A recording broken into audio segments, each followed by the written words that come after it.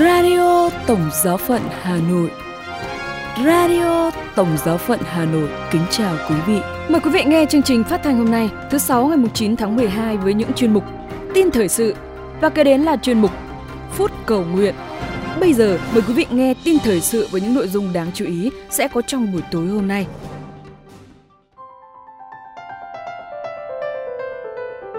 Đức Thánh Cha dâng lời cầu nguyện của cả thế giới lên Đức Mẹ. Đức Thánh Cha gửi sứ điệp đến một tổng giáo phận Argentina. Tổng trưởng Bộ Bác Ái thay Đức Thánh Cha thăm nạn nhân lũ lụt ở Ý và thánh lễ chuyển chức linh mục năm 2022 tại giáo phận Thái Bình. Sau đây là phần tin chi tiết. Thánh Cha dâng lời cầu nguyện của cả thế giới lên Đức Mẹ. Thứ Năm, ngày 8 tháng 12, lễ Đức Mẹ vô nhiễm nguyên tội, Đức Thánh Cha Francisco đến quảng trường Piazza di Spagna của Roma để cử hành nghi thức tôn kính Đức Mẹ theo truyền thống. Theo thường lệ, Đức Thánh Cha sẽ đến trước tượng Đức Mẹ vô nhiễm nguyên tội và đặt một bó hoa hồng trắng dưới chân mẹ. Đức Thánh Cha cũng sẽ nguyện xin mẹ cầu bầu, nâng đỡ những người đang gặp đau khổ, thử thách. Năm nay, Đức Thánh Cha Francisco đặc biệt cầu nguyện cho hòa bình trên thế giới, cách riêng là cho Ukraine. Khi cầu nguyện, Đức Thánh Cha Francisco nhắc lại rằng sau 2 năm hạn chế vì đại dịch, Ngài mới lại được trở lại với mẹ. Ngài cầu nguyện, con xin dâng mẹ lời tạ ơn và khẩn nguyện từ đoàn con cái gần xa của mẹ. Trước khi đến cầu nguyện trước tượng Đức Mẹ vô nhiễm nguyên tội, Đức Thánh Cha dành ít phút cầu nguyện thinh lặng trước linh ảnh Đức Mẹ cứu rỗi dân thành Roma tại Vương cung Thánh đường Đức Bà Cả ở Roma.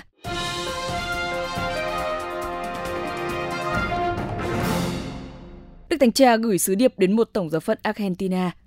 Bắt đầu từ ngày 7 tháng 10 năm 2022, các tín hữu trong tổng giáo phận Rosario ở Argentina đang cùng nhau hiệp thông trong năm Đức Mẹ để kính Đức Mẹ Mân Côi, đấng bảo trợ của tổng giáo phận.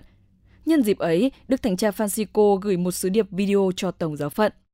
Đức Thánh Cha khuyến khích các tín hữu của tổng giáo phận Rosario trở thành những khí cụ hòa bình, cùng với Đức Maria đem Chúa đến với bản thân, gia đình và toàn xã hội.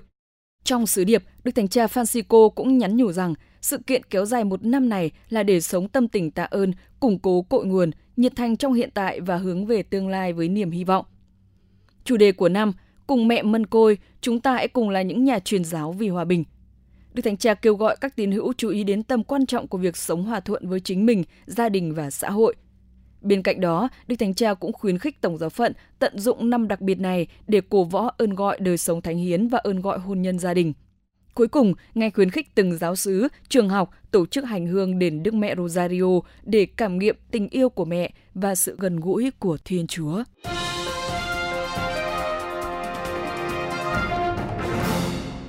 Tổng trưởng Bộ Bác Ái thay Đức Thánh Cha thăm nạn nhân lũ lụt ở Ý. Tòa Thánh thông báo rằng Đức Hồng y Konrad Kajewski, Tổng trưởng Bộ Bác Ái, đến thăm thị trấn Casamicciola, Terme, nằm trên đảo Ischia của Ý vào thứ Năm ngày 8 tháng 12.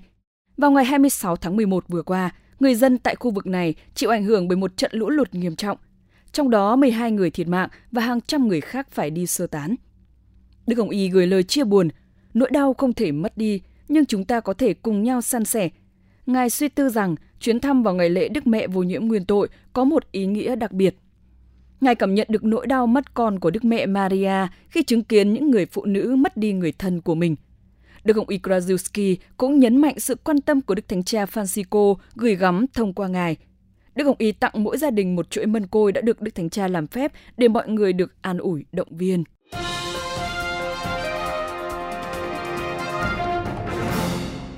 Thánh lễ chuyển chức linh mục năm 2022 tại giáo phận Thái Bình.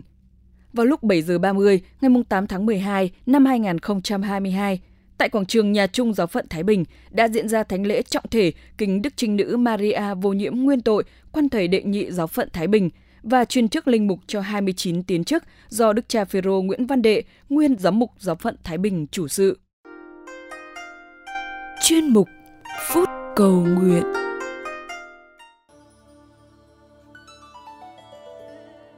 Lạy Chúa, con được no nê mà vẫn thiếu ăn, vì bên con còn có người đói lả. Con uống nước mát mà họng vẫn khô ran, vì bên con còn có người đang khát. Con vui cười mà nước mắt tuôn rơi, vì bên con còn có người phiền muộn. Con sáng mắt mà vẫn ở trong bóng đêm, vì bên con còn có người mù tối. Con mặc áo đẹp mà vẫn rách tả tơi, vì bên con còn có người trần trụi. Con nằm trong nệm êm mà vẫn thao thức, vì bên con còn có bao người thiếu thốn. Radio Tổng giáo phận Hà Nội xin chào và hẹn gặp lại.